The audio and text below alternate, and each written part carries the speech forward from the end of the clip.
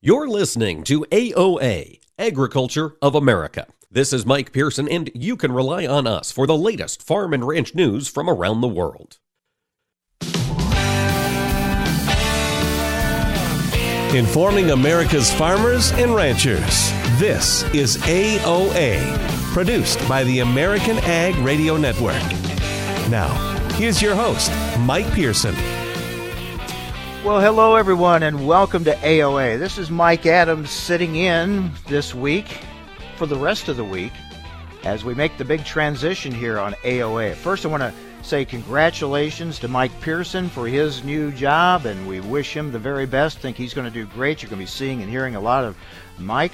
And a special congratulations to Jesse Allen, who will be the new host here of AOA starting on Monday. Wish Jesse the very best, and I think you hear a lot of great things with Jesse as he covers agriculture here on AOA. So wish them both the very, very best. So I'll be with you the rest of the week here in this transition period for the program. Looking forward to talking with quite a few guests about some very important topics. Hope you're doing well. Thanks for joining us today. Coming up on our program, we're going to talk biofuels with Donnell Rehagen with Clean Fuels Alliance America. We'll talk market issues with Arlan Suderman with StoneX. And we're going to talk about the beef industry a little bit later with Darrell Peel, Dr. Darrell Peel from Oklahoma State University. But speaking of the beef industry, let's start the program off right there because there's a big beef industry meeting going on, summer meeting going on in San Diego. And joining us right now is Ethan Lane, who is the Vice President Government Affairs for the National Cattlemen's Beef Association. Ethan, thank you for joining us. How's the meeting going? Big turnout? You know, we have the biggest crowd I think we've had in at least 5 years for this summer meeting. So a great start here in San Diego.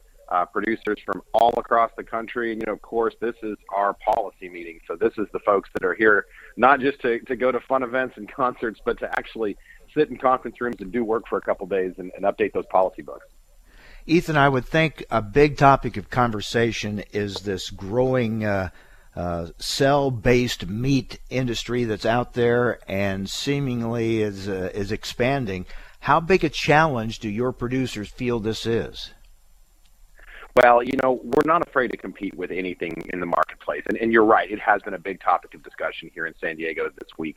But I think the conversation has really been focused here on the technical aspects of what should this stuff be called in the marketplace, given the fact that they're growing it in a bioreactor and harvesting cells and creating this kind of, lab-derived meat product or meat alternative. What does that mean for the marketplace? What does it mean in the store shelves? And we know right now these two chicken products that have come to market aren't going to be hidden like, we've seen with some plant-based products on store shelves. They're going to be very loudly and proudly touted because they're trying to raise more money for research and development. So it's a longer-term problem, but now's the time to be talking about how to label them, how to make sure that customers and consumers in the marketplace know what they're getting, and set that table now. So that's been a lot of the conversation around here this week is kind of the technicalities of how you put a label on a meat package. Yeah, that's really the key, isn't it? To eliminate consumer confusion and to let them know if they're going to make that, when they make that choice at the meat case, make sure they know, have the education, have the accurate information about what they are choosing. Exactly. It's really critical. And this is such a different conversation than plant-based. Plant-based is pretty easy, right? They put a slurry of these different ingredients into an extruder, and out comes a patty that is intended to look kind of like a beef patty. This is a completely different environment, and that's a lot of what we've talked about this week. Is you almost have to kind of throw out a lot of what you were thinking on the plant-based side in order to think about how the labeling should work on the cell meat side. We're talking with Ethan Lane. He's Vice President Government Affairs for the National Cattlemen's Beef Association. He's at the big summer beef industry meeting going on in San Diego.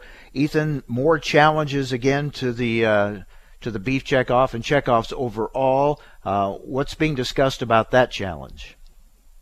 Well, there's obviously a lot of discussion around this building this week on the checkoff, given that there's a lot of discussion in D.C. this week on the checkoff. We tend to always have this meeting during that last week of Congress before August recess. So my team is sort of one foot in each world as we're moving through these meetings this week. But, given some of the attacks on the checkoff that we've seen most recently from Victoria Sparks from Indiana, a soybean farmer who, as we understand it, just doesn't want to pay the soybean checkoff anymore. So she's trying to defund all checkoffs through the Ag Appropriations Bill. But unfortunately, the language that she submitted for that process would bar federal funding from being used for checkoffs. But we don't use any federal funds on checkoffs. Those are producer funded and driven initiatives. So a little bit off the mark, but nevertheless, the intent, as she has reaffirmed in the press and elsewhere, is to attack the checkoffs. So a lot of conversation, obviously, about that, as I believe is happening in other ag commodity circles, talking about this, since you have so many of those checkoff programs and so many things that are important to producers around the country under attack right now up on Capitol Hill.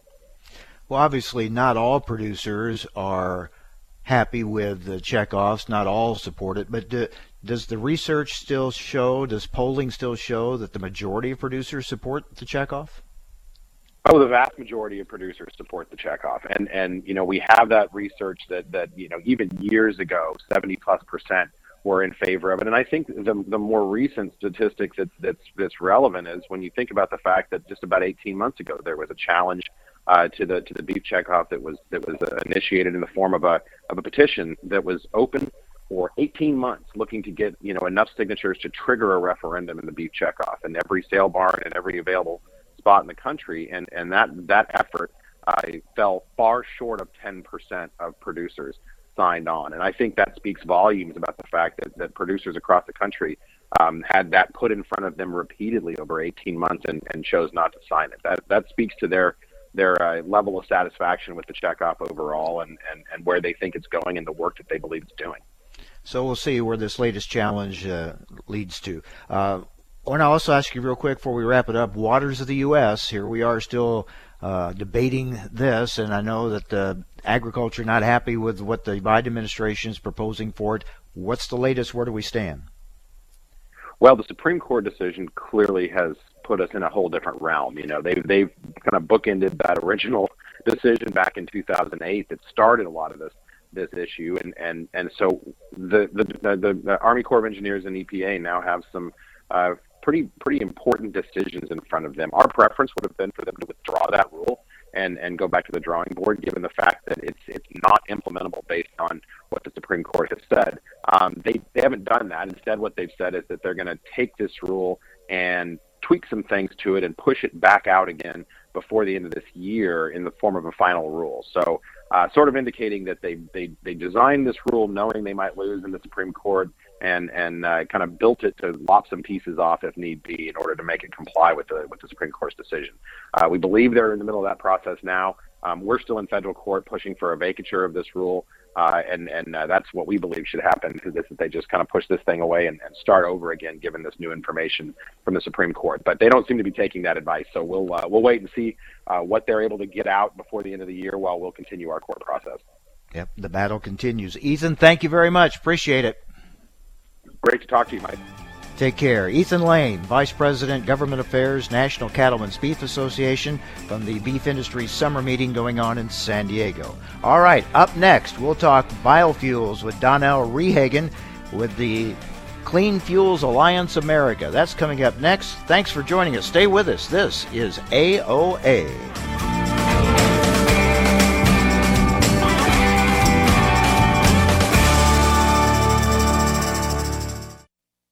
Hi, this is Mike Pearson. You're listening to AOA, Agriculture of America. Don't go away, more AOA coming right up.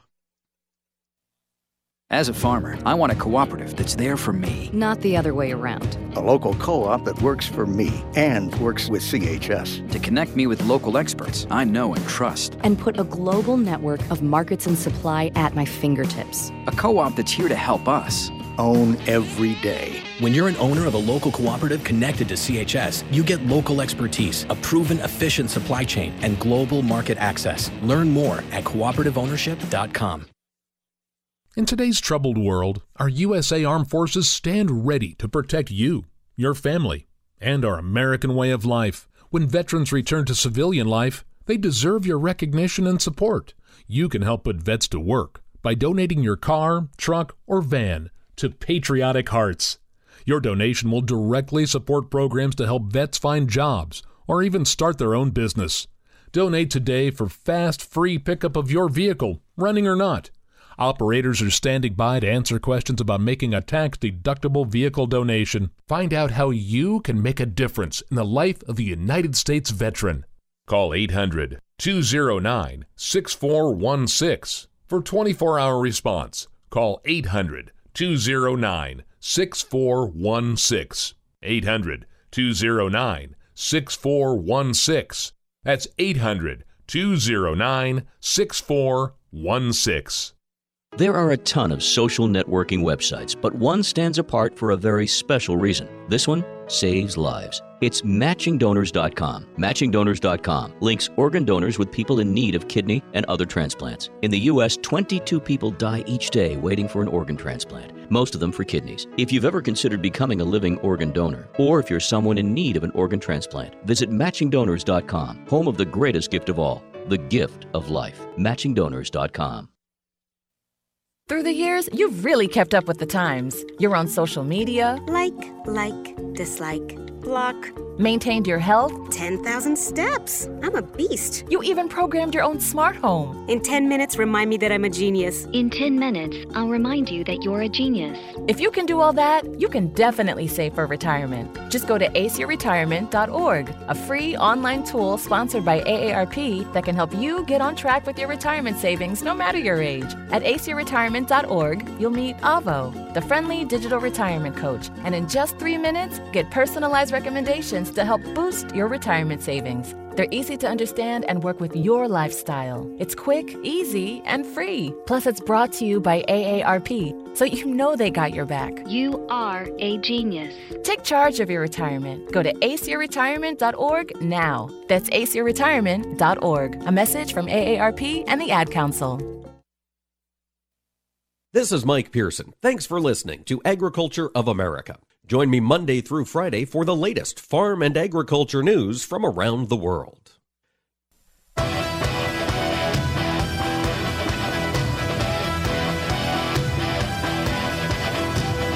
Keeping America's farmers and ranchers informed on AOA. Now back to Mike Pearson. And welcome back. Mike Adams sitting in for the rest of this week here on AOA before Jesse Allen takes over as the new host starting on Monday. Well, glad to be joined now by a good friend, Donnell Rehagen, CEO of the Clean Fuels Alliance America. Donnell, good to talk with you again. How are you? Well, I'm doing great, Mike. Good to talk to you as well. Well, plenty to talk about with biofuels, and before we get into the issues and the challenges that you continue to work on, kind of give me a state of the biodiesel industry. Where are you right now, do you think? Are you in a good place or not?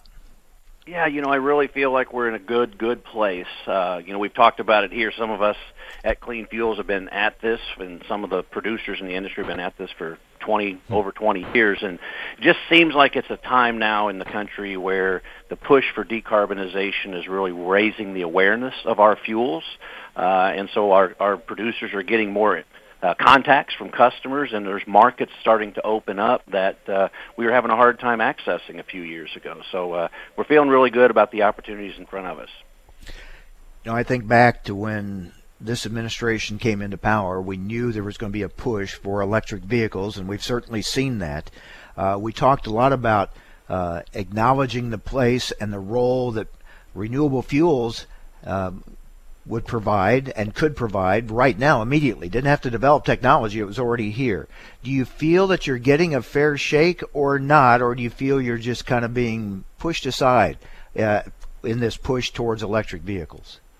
Well, that's part of the role of our organization, is to make sure that our message doesn't get lost. There's certainly a big, strong push for electrification, and we as an industry support that. We acknowledge, though, that there's also a lot of platforms of heavy-duty equipment and other markets that are just not going to be that suitable for electrification. So we continue to share the message. Our tagline is better, cleaner now, and that speaks volumes, I think, about all of our fuels, biodiesel, renewable diesel, sustainable aviation fuel. They're here now, so decarbonization can literally start tomorrow. Do you feel that you get the credit, the industry gets the credit it should for the environmental benefits that you provide? Mike, I'm not sure that everybody understands that, or understands what role and how significant the role is that we play, and not just that we can play, but that we are playing. I mean, we are currently almost half of the diesel pool in California is made up of biodiesel and renewable diesel. There's over 2 billion gallons now of our fuels flowing into the state of California, all because they want to decarbonize. And so it's already happening. It's just a matter of everyone being more aware of it, if in fact that's a mission that companies and fleets and governments, seek to have. I recently read that about California being a big user of the biofuels and biodiesel in the different forms. And I thought that's significant because we usually think of California as a state that's going to be pushing for these other types of vehicles, whether it's electric or whatever, or some green movement going on. The fact that they're using your product does say a lot, doesn't it? It sure does. I mean, they set out in the early 2000s to with some very strong decarbonization goals, carbon reduction goals for their entire state. And I think what they found is what other folks are starting to learn now is you can't just seek one solution. Electrification in and of itself is not going to get you there, and certainly not going to get you there anytime soon. And so they have fully embraced the fuels that we can bring to the marketplace. In fact, most of the reductions that they're seeing right now on the carbon reduction front is coming from our fuels. It's not coming from electric vehicles or electrification. Talking with Donnell Rehagen, CEO of Clean Fuels Alliance America. You mentioned aviation fuel. Now, this seems to hold a lot of potential for the biofuels industry. Where are we in this, and what are the challenges you face? Well, things are really getting underway. The IRA bill, Inflation Reduction Act bill, last fall included the first ever sustainable aviation fuel tax credit. And so producers of those fuels and those who could produce those fuels, are taking a much stronger look at it. The airlines are extremely interested in it. I think a lot of consumers are interested in seeing the decarbonization in airline travel happen as well. And so I think there's just a lot of folks that are just getting into exploring the possibilities. It's not an easy road to hoe. It's certainly not cheap to get into producing sustainable aviation fuel, and so there's some financial decisions, I'm sure, that are being looked at as we speak about changing some of the productions into sustainable aviation fuels. Do you think it's going to be a big boon to your industry? I do think it will. I mean, we're excited about a lot of markets that are emerging for us, and SAF being one of them, but the rail market, the marine market are markets that we were having a hard time cracking a few years ago, but they find themselves in the same spot that the airlines are. How do I decarbonize these heavy-duty engines, locomotive engines or engines that are powering these vessels across the oceans? And if you want to do it and you want to do it now, our fuels are certainly the best solution for that. And so we're excited about all of these markets emerging, as well as the markets that we've enjoyed for a long time in on-the-road markets, so semi-trucks and that, but also heating oil up in the Northeast. So we're just seeing a number of markets coming together at the same time, wanting more of our fuels, and we're excited about that. You mentioned bioheat, which has been big for you, especially in the Northeast. With these new proposed regulations on appliances that we're hearing about from this administration, is that going to hurt your efforts and the progress you've made in that market?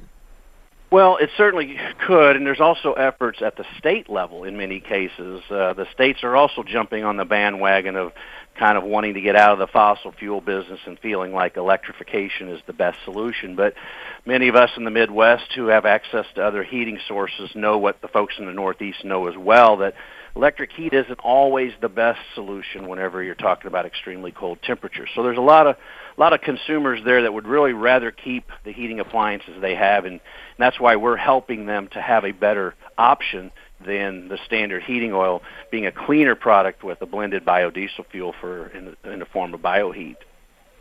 Donnell, where are you? Where is the industry on the production side right now? Production continues to expand and grow. Biodiesel's holding very strong. Renewable diesel is really where the expansion is happening. I think we'll expect, let's say, over the next 12 months or so to probably add around another 1 billion gallons of renewable diesel production. And then the 18 months after that, maybe about another 1 billion gallons of renewable diesel production there. So production capacity is growing very quickly as well. And like I said, demands for all of our fuels are growing, so we're pretty excited. Will that mean new facilities or expansion of old ones, or both? It's a little of both, but it's mostly in the renewable diesel front. A lot of it is repurposing of smaller oil refineries. So the Exxons, the Marathons, the Phillips 66s of the world are picking some of their smaller, maybe most least efficient oil refineries and converting them to make renewable diesel. There are some greenfield plants that have been popping up as well, and certainly in the form of sustainable aviation fuel, we're seeing that as well. What about feedstocks?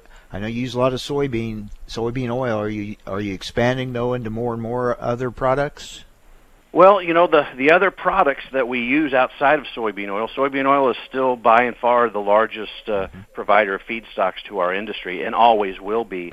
But when you look at animal fats, used cooking oil, and distillers corn oil from ethanol, there's some limits on how much more of that we can actually get. So there's a lot of efforts underway to aggregate more of those other feedstocks, but we're also seeing a huge expansion in soybean crush, and we're excited to play a part in making that happen. The demand for the oil from increasing more of our homegrown soybeans here in the United States, our demand for that oil is one of the factors in the investments in those plants. I think we're expecting about a 30% expansion in soybean crush over the next 4 or 5 years.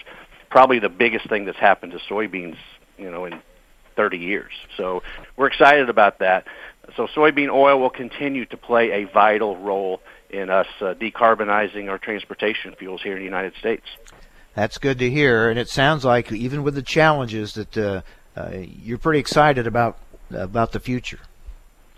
I am, Mike. I've been doing this for it'll be 19 years next month, and we talk about it a little bit in the office. Some of us have been around a while. It's like this is sort of the time we've always hoped we would find, where the demand for our fuels is being driven, not just by us promoting it, but by markets that are seeking our products, and it certainly makes those conversations more enjoyable and makes them more frequent as well.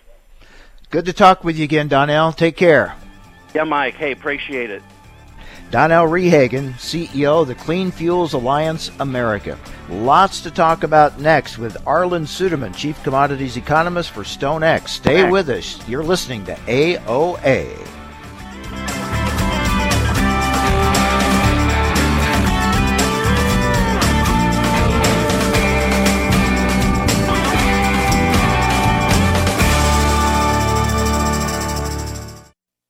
Hi, this is Mike Pearson. You're listening to AOA, Agriculture of America. Don't go away. More AOA coming right up.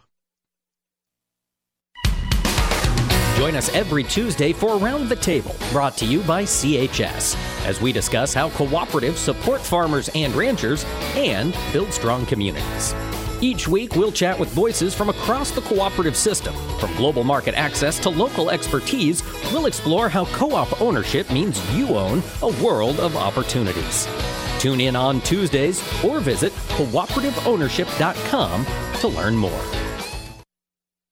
This is Jesse Allen, Farmer Ranch Director for the American Ag Network. Listeners know they can depend on their favorite radio station for the latest news, weather, markets, community events, and more. In fact, AM radio is the backbone of America, with 80 million people tuning in each month to listen, and in an emergency, radio is there to help keep you safe in dangerous situations. Why do you listen? Go to whyilisten.com and tell us why, and you will have a chance to win $500. Visit whyilisten.com today.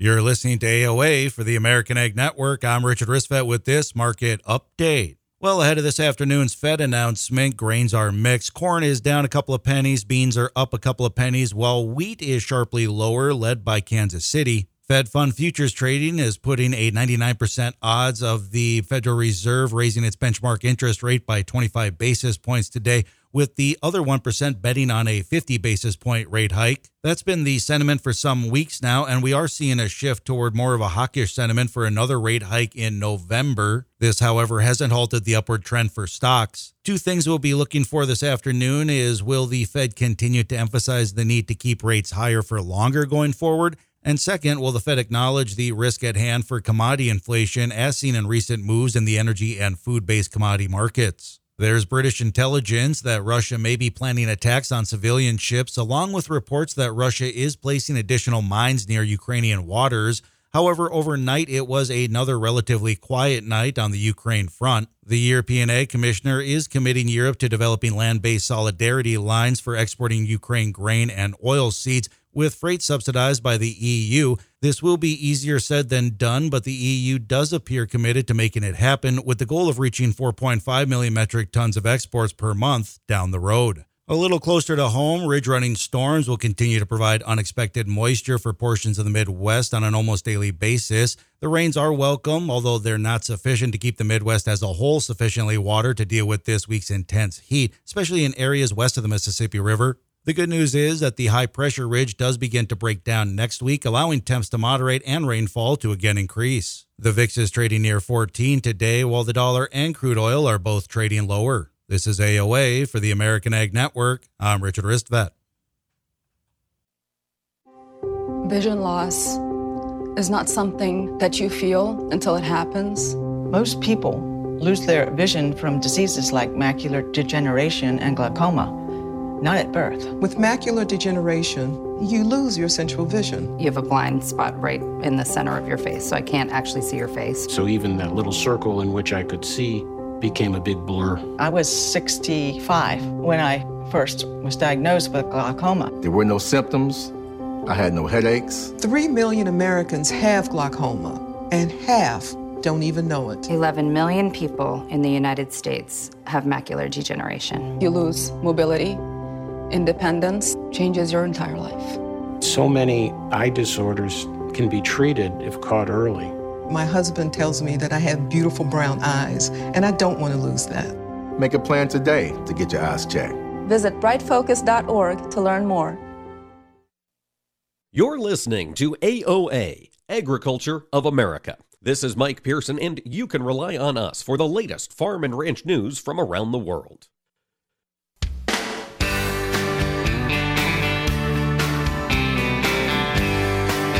Keeping America's farmers and ranchers informed on AOA. Now back to Mike Pearson. All right, in case you're just tuning in, I'm Mike Adams, and if you're wondering why am I on here, it's because I'm going to fill in the rest of the week before Jesse Allen takes over as the new host of AOA coming up on Monday. And as I said earlier, I wish Mike Pearson the very best, and I'm sure he's going to do very well in his new position. And really looking forward to hearing Jesse Allen as the host of AOA, and know he'll do a great job. And congratulations to Jesse on being chosen the next host here on AOA. So I get to talk with a lot of folks the rest of this week, and mostly I'm thankful to be able to talk with all of you listening to AOA. And I always enjoyed conversations over the years I've had with Arlan Suderman, Chief Commodities Economist at StoneX, and he joins us now. Arlan, how are you? Doing well, Mike. It's good to talk to you again, and it seems like every time we talk, something exciting's going on. It does indeed seem so. I've been thinking about you as I watched the news about Ukraine and the export situation, getting grain out of there, and wanted to get your thoughts. So what's the latest you're hearing on that? Yeah, I've been getting a lot of calls saying the markets are kind of schizophrenic. Why are they behaving the way that they are with what's happening in Ukraine? And it really comes down to this. We're not running out of wheat or corn right now in the world market. There is ample supplies of wheat and corn in the world market today, because Russia had a really big wheat crop a year ago that they're still trying to export even as they harvest this year's crop. So they're dumping a lot of cheap wheat on the world market. And Brazil's harvesting a record corn crop that's dumped on the world market right now. So when the market rallied sharply, it wasn't because, oh no, we don't have enough wheat or corn right now. It is things are escalating.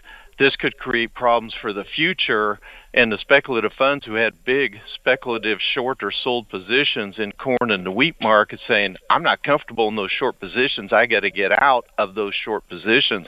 And so they've been doing that, but there's still a lot of uncertainty about the future, namely when Russia starts bombing Ukraine's export infrastructure, that creates a longer-term risk. frankly, Ukraine still is one of the major exporters of the world for corn and wheat. And so you have to respect the fact that down the road, their grain may not be available to the world market. And if their farmers can't export it, they'll lose a lot of incentive to even plant it. And you can really set back a major production center in the world from that standpoint. And so that's why the market's a little bit schizophrenic, trying to factor that in. Now, that's more of a factor for corn and wheat. Soybeans has kind of its own fundamentals as well, that's based on supply and demand and decreased acreage here in the United States and weather, et cetera. But that's why we've been seeing this volatility in the corn and wheat market. So it's a long-term, short-term situation. Longer term, there could be a lot of potential harm here, especially if they start, talk about infrastructure, if they start bombing railroad lines and things like that, that has a longer-term impact, doesn't it? It really does. And Russia seems committed to trying to prevent Ukraine from being an exporter of grain. Now, I still say the biggest risk to this market that would be a real game changer would be if Ukraine would start retaliating against Russia in a way that would stop or slow down shipments of oil and wheat coming out of Russia. That would be a total game changer for the commodity markets and for fighting inflation in the United States, for that matter. Keep in mind that about 40% of Russia's wheat goes through the Kerch Strait. That's where that big 12-mile bridge is that Ukraine has attacked a couple of times. So there is a vulnerability there. There would be some price to be paid from the standpoint of world opinion if Ukraine did that. But that's a possibility as well if shippers no longer felt comfortable handling Russian grain or oil, and that could really ignite these markets. I don't know what the risk of that actually happening is. It's probably relatively low, but if it did happen, as I said, that would be a game changer. So a lot to watch there. We're talking with Arlan Suderman, Chief Commodities Economist at StoneX. You talked about fighting inflation. We're very much watching what the Fed does, right? That's going to have a big impact. It really is, and I'm going to be watching to see if they recognize this new risk in the commodity sector. We brought the headline consumer price index number down to 3% last month, and that's getting a lot closer to their 2% mandate. Now, that final percent is a lot harder to cover than what it was getting to this point, and one of the reasons we got to this point is we've been seeing deflation in commodity prices over much of the last year. As the funds have been deleveraging themselves from the commodity sector, we can track it in the CFTC data on a weekly basis. That is, Fed's been raising rates, they've been pulling money out of the commodities, fearing recession that would reduce demand for commodities. But that's changing right now, and one of the biggest indicators, as I've been saying for the past several months, watch the crude oil market. To me, that's going to be the leading indicator.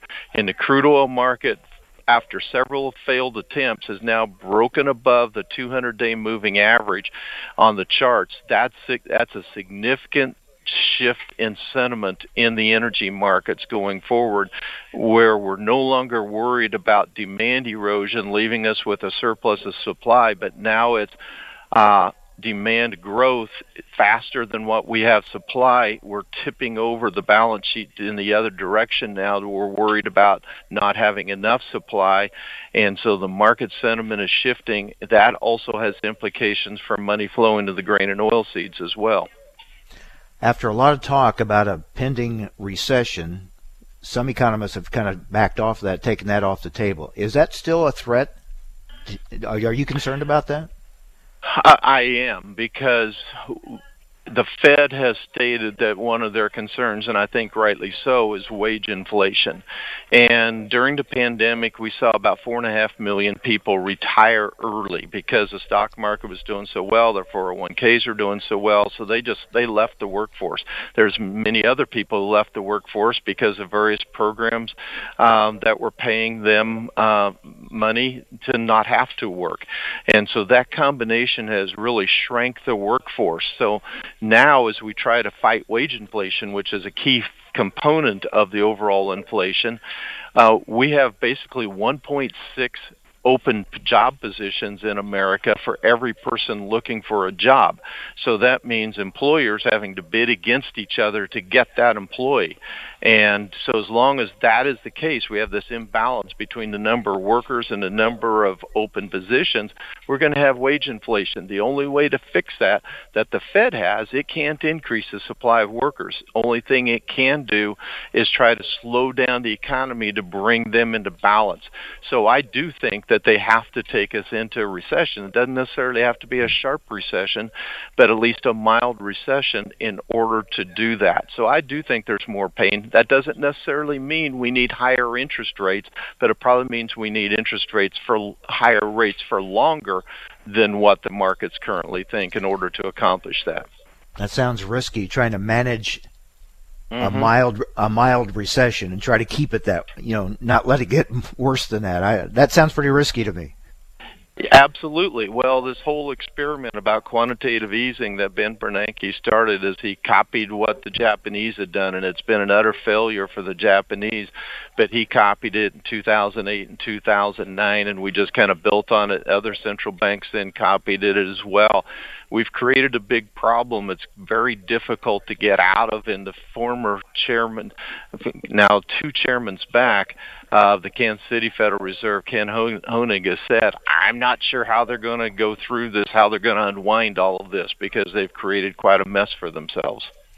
Before I let you go, your thoughts on where we are production-wise. Plenty of weather challenges across the country.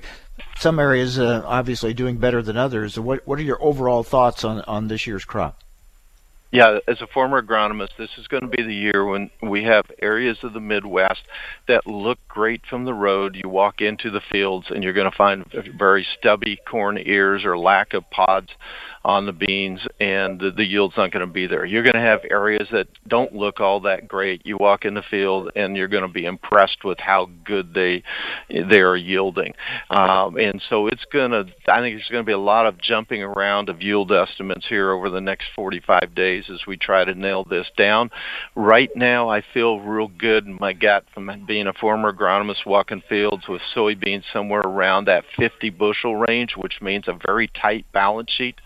On corn, I feel real good right now about a 175 to a 177. I think we're probably somewhere in that range due to, unfortunately, very weak export demand and, we're lack of cattle to feed over the next year, and also we're also shrinking the breeding herd for hogs as well. That's going to make it tough on corn. We could drop that yield below 170 and still be growing supplies in the year ahead. So corn has some leeway there for lower yield. Soybeans do not. That needs to be our real concern going forward. Need a good month of August. That's really a make or break time for those soybeans. It does, and that would be crucial for the corn crop as well. We know that the June may have limited the girth of the ear in some areas, and so what we need to be able to do is make it up with depth as kernel as much as we can. And we can't make it all up, but we can make up a fair amount there with depth of kernel if we have a favorable August for corn filling as well. Arlan, always good to talk with you. Thank you. Thank you, Mike. Arlan Suderman, Chief Commodities Economist at StoneX. Arlan referred to those lower cattle numbers. We're going to talk about that with our next guest, Dr. Darrell Peel from Oklahoma State University. Stay with us. You're listening to AOA.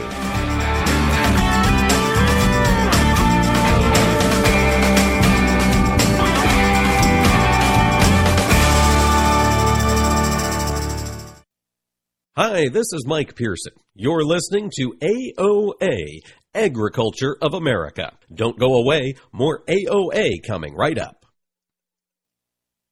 Nothing offers an opportunity to bond and give thanks quite like breaking bread together. This is especially true as we welcome our troops back home and keep those who are still stationed overseas in our hearts. Hi, I'm Gary Sinise. Since 2011, the Gary Sinise Foundation's Serving Heroes program has shown gratitude to our nation's defenders and their families by serving up nearly 500,000 hearty classic American meals at travel hubs and military locations.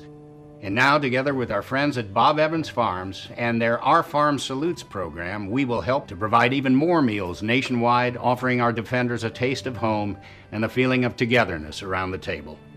Help us show America's gratitude through food and fellowship. Look for the Bob Evans Our Farm Salutes purple packaging at your grocery store and visit ourfarmsalutes.com to learn more. While we can never do enough to support the men and women who serve, together we can make a difference, bite by bite.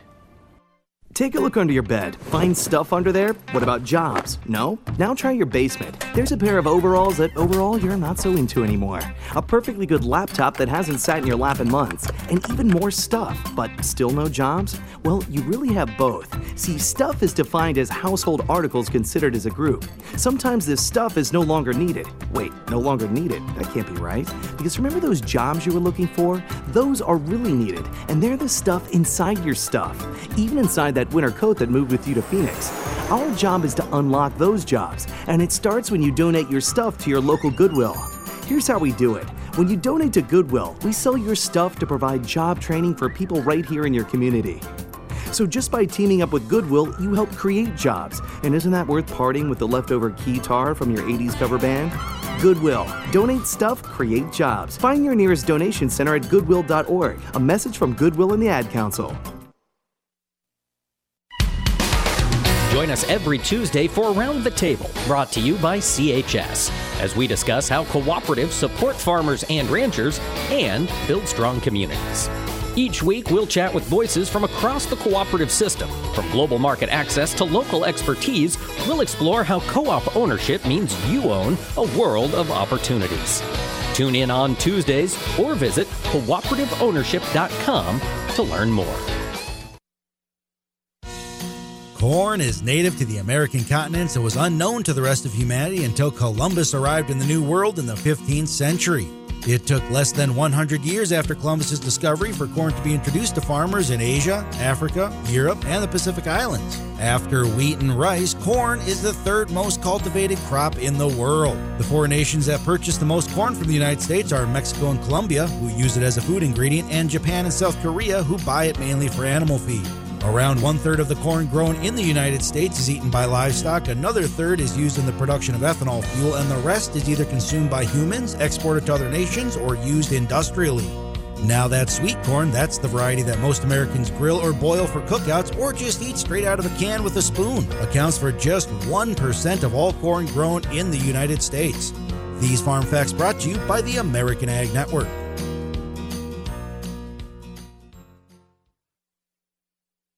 Paid non-attorney spokesperson. Are you over the age of 60 and been diagnosed with lung cancer? If so, you and your family may qualify for a cash award. Our experienced attorneys are standing by to evaluate whether you have a lung cancer claim that qualifies you for a cash award. The consultation is absolutely free, and there is no risk and no money out of pocket. We only receive a fee when we secure you and your family a settlement. 250,000 people are diagnosed with lung cancer every year. You're not alone in this battle. We can help make sure that you and your family are financially safe and that medical expenses are covered. Again, if you've been diagnosed with lung cancer and are over age 60, call now. Don't delay. There are deadlines for filing claims. We're standing by 24/7. Call us at 1-844-903-1744. 1-844-903-1744. That's 1-844-903-1744. Attorney advertising. William Stephacker Jr. is the attorney responsible for this ad. Main office, Granton, Pennsylvania. May not be available in all states.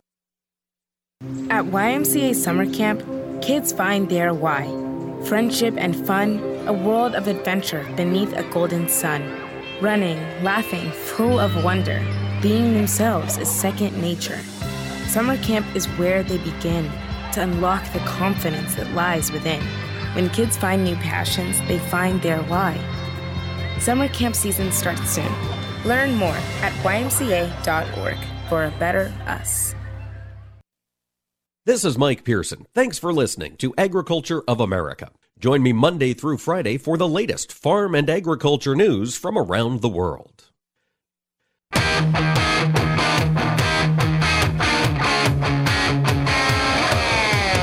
Keeping America's farmers and ranchers informed on AOA. Now back to Mike Pearson. All right, Mike Adams sitting in for the rest of this week here on AOA. Jesse Allen takes over on Monday. I'm going to talk about the cattle industry now with Dr. Darrell Peel from Oklahoma State University.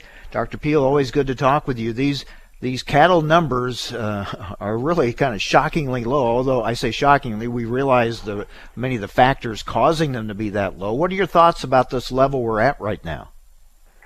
You know, the report itself, the mid-year inventory report, as well as the cattle on feed report, were pretty well anticipated. There was bigger placements in the cattle on feed number, but the fact that the report was down was not a surprise. But when you look at it in a bigger sense, we are at extremely tight levels, particularly when you sort of ferret out where we are with heifers and the potential to turn this thing around and stop getting smaller and think about rebuilding this herd.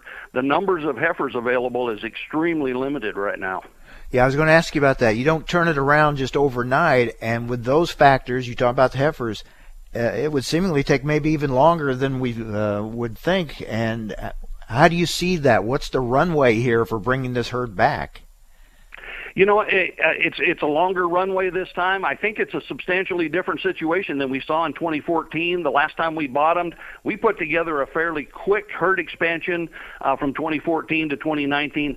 I don't think we can do that again because the pipeline of available replacement heifers is small, and just the general availability of heifers. The number of heifers on feed in the cattle the cattle inventory or the cattle on feed report was equal to last year. And so if you take the other heifer inventory out of the mid-year report and subtract off the ones that are already in the feedlot, the residual supply heifers that we could breed is the lowest it's ever been in this data series. Yeah, so you look at that scenario that you just described. I mean, if you can stay in that, you can see higher prices. But for the long-term impact on the industry, what do you see? Well, again, I think the timeline here for rebuilding, at some point we've got to have some indication that producers are trying to rebuild. We don't have any data now that suggests we're even attempting to retain heifers. But assuming we do that, I think most of that's going to start with this year's weaning heifer calves. So if you pencil that out, you save a weaned heifer this fall, you can breed her in 24, she calves in 25. That calf comes out of the feedlot and becomes more beef production in 26. It's a fairly extended timeline that we're on here before we can really turn this thing around. Then you have all the factors involved, weather, feed availability, feed price. I mean, there are a lot of factors that go into the willingness and the eagerness of producers to get back in. That's exactly right. I think they're proceeding with a little bit of caution, and that's very understandable. There's a number of reasons why it's taking a little longer to get started. The cost of production across the board, along with interest rates, are substantially different than they were the last time we did this. We're coming out of a drought. A lot of producers are still trying to, heal up their resources as well as their financial situation coming out of the drought. So for all of those reasons, I think we're moving pretty cautiously. And the upshot of it is the market is going to continue to offer calf prices in particular, because that cow-calf sector is the focus here. We're going to continue to offer prices that provide incentives eventually for the cow-calf producers to make that investment in future production. We're talking with Dr. Darrell Peel at Oklahoma State University. Dr. Peel, in the meantime, while we're at this phase and this stage of the lower levels of the cattle industry, the cattle numbers, is it opening a door for these competitive products, these imitation meat products, cell or plant-based? Is that opening creating an opportunity for them? Well, certainly beef production is beginning to fall in 2023. We had record beef production in 2022 because we were eating inventory, but that process has already turned around. So there will be less beef available. Beef is expensive in a relative sense already, and it's going to get more expensive as we tighten up supply. So in some sense, yeah, there's an opportunity for any sort of competing protein or competing alternative protein or whatever. But does this really represent kind of a sea change in terms of those overall markets? I really don't think so. We're going to go through a period here of tighter supplies and some price rationing as needed to balance things out. But I don't think this probably ultimately means that beef won't recover from this. And beef demand has been remarkably strong for many months and continues to be at this point in time. I wanted to ask you about that because over the years we've seen higher prices, retail prices, cause some consumers to cut back in tough economic times, but we haven't really seen much erosion of demand at all? You know, the latest retail prices we have for the month of June were actually at a record level. They continue to go up. So, you know, from that standpoint, you know, we're holding up very well. If you look within, you know, the complex of beef products, I follow the wholesale markets pretty closely, and you do see some difference between the very top end products. So tenderloin demand is probably kind of flat, but it's not eroding. Same thing for ribeyes, but you look at some of the mid-level steak products, and they've actually had very strong demand, certainly going into the summer for our grilling season here. Strip loins and sirloin and tri-tips and those kind of things have actually been very strong. Flank steak has been very strong this year, and I think that probably reflects not only grilling season, seasonal demand, but probably some change in consumer behavior, but it's still favoring steaks. We're not trading away from beef products at this point. Sounds good to me. Let's keep eating them, right? And hopefully we create a better environment for producers to increase those herd sizes. All right. Thanks a lot, Darrell. Good to talk with you. Nice to visit with you, too. Take care. Dr. Darrell Peel from Oklahoma State University. All right, that's going to wrap it up for today. We have another busy program coming up tomorrow. We're going to talk some dairy industry issues with the National Milk Producers Federation. We'll talk more about meat exports tomorrow. Dan Hallstrom of the U.S. Meat Export Federation will be joining us. United Soybean Board making decisions on what projects they're going to be funding. We'll talk with the chair of the United Soybean Board, Megan Kaiser, coming up on tomorrow's program, and more on these wild markets. We'll be talking with Naomi Bloom with Total Farm Marketing. Well, that wraps it up for today. I'm Mike Adams, sitting in for the rest of this week for Jesse Allen, who will be taking over on Monday. Thank you so much for joining us. Hope you'll be back with us tomorrow. Have a great day, everyone. This is Mike Adams. You're listening to AOA.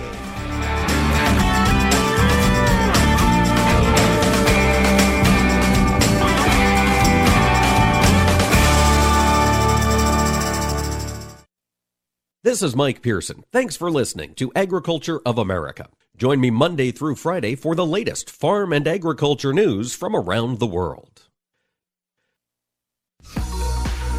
Tune in the first Wednesday of every month to listen to the Monthly Grind here on AOA. It's brought to you by our friends at the National Corn Growers Association, and each month we're going to dig into one specific aspect of corn demand. What happens to this grain after it leaves your operations and enters the global supply chain? That's what we're going to talk about each month on the Monthly Grind. Again, that's the first Wednesday of every month, and you can also find us wherever you listen to your favorite podcast. It's a show you don't want to miss. The landscape of media has changed, and people are more skeptical than ever about where they get their news and information. While major news outlets show decreasing credibility, your local farm radio station still shows strong marks. In a recent survey, farmers rated information from their farm broadcasters as almost twice as reliable as major news outlets. Farm radio continues to be transparent, honest, and trustworthy. This message brought to you by the National Association of Farm Broadcasting.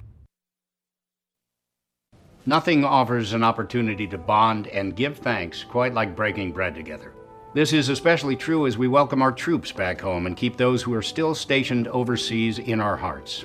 Hi, I'm Gary Sinise. Since 2011, the Gary Sinise Foundation's Serving Heroes program has shown gratitude to our nation's defenders and their families by serving up nearly 500,000 hearty classic American meals at travel hubs and military locations. And now, together with our friends at Bob Evans Farms and their Our Farm Salutes program, we will help to provide even more meals nationwide, offering our defenders a taste of home and a feeling of togetherness around the table. Help us show America's gratitude through food and fellowship. Look for the Bob Evans Our Farm Salutes purple packaging at your grocery store and visit ourfarmsalutes.com to learn more. While we can never do enough to support the men and women who serve, together we can make a difference, bite by bite.